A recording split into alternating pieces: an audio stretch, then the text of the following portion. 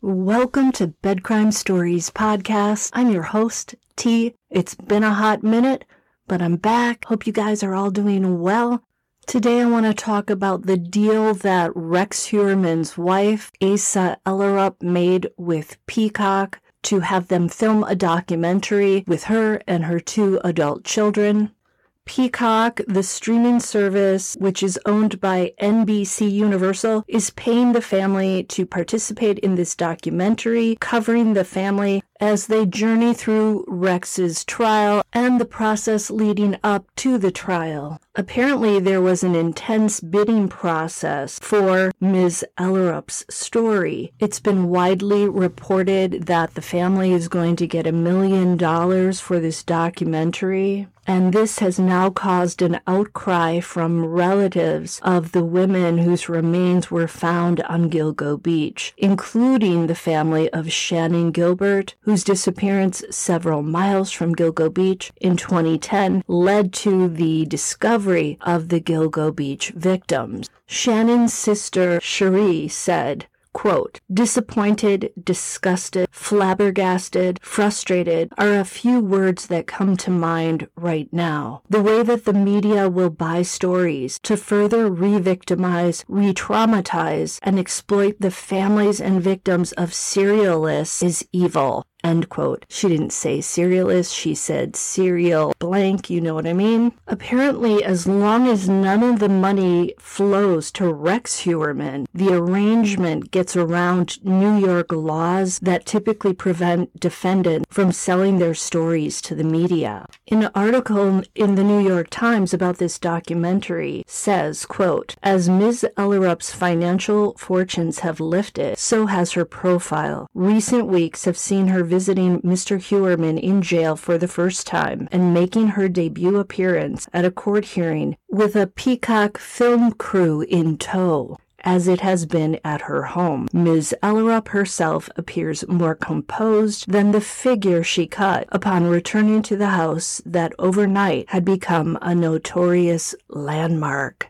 End quote. In this same article, her lawyer is quoted as saying this. She, meaning Ellerup, wants to believe that the spouse she's been married to for 27 years wasn't capable of these crimes. She wants to see and hear the evidence as it plays out in the courtroom. End quote.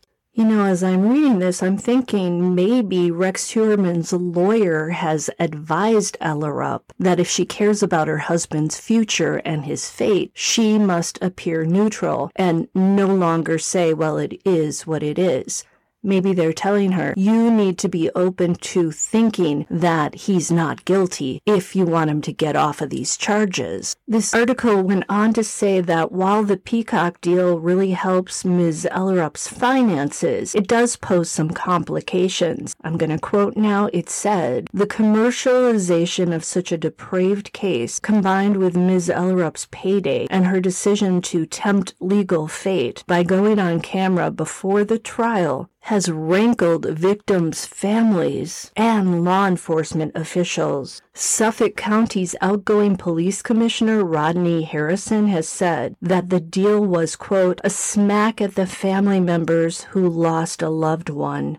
End quote. And the Suffolk County District Attorney Ray Tierney said in an interview that Ms. Ellerup's involvement with the documentary was, quote, going to affect her credibility. She's trying to capitalize on her husband's notoriety and make herself marketable. But the truth isn't always marketable, and the money itself could be a motivation to lie. Even Attorney John Ray is quoted in this same article from the New York Times, and he said, for Ms. Ellerup to speak about Mr. Heuermann to a film crew carries the inherent risk that what she says can be used against her criminally. Ray went on to say they are all walking on extremely thin legal ice.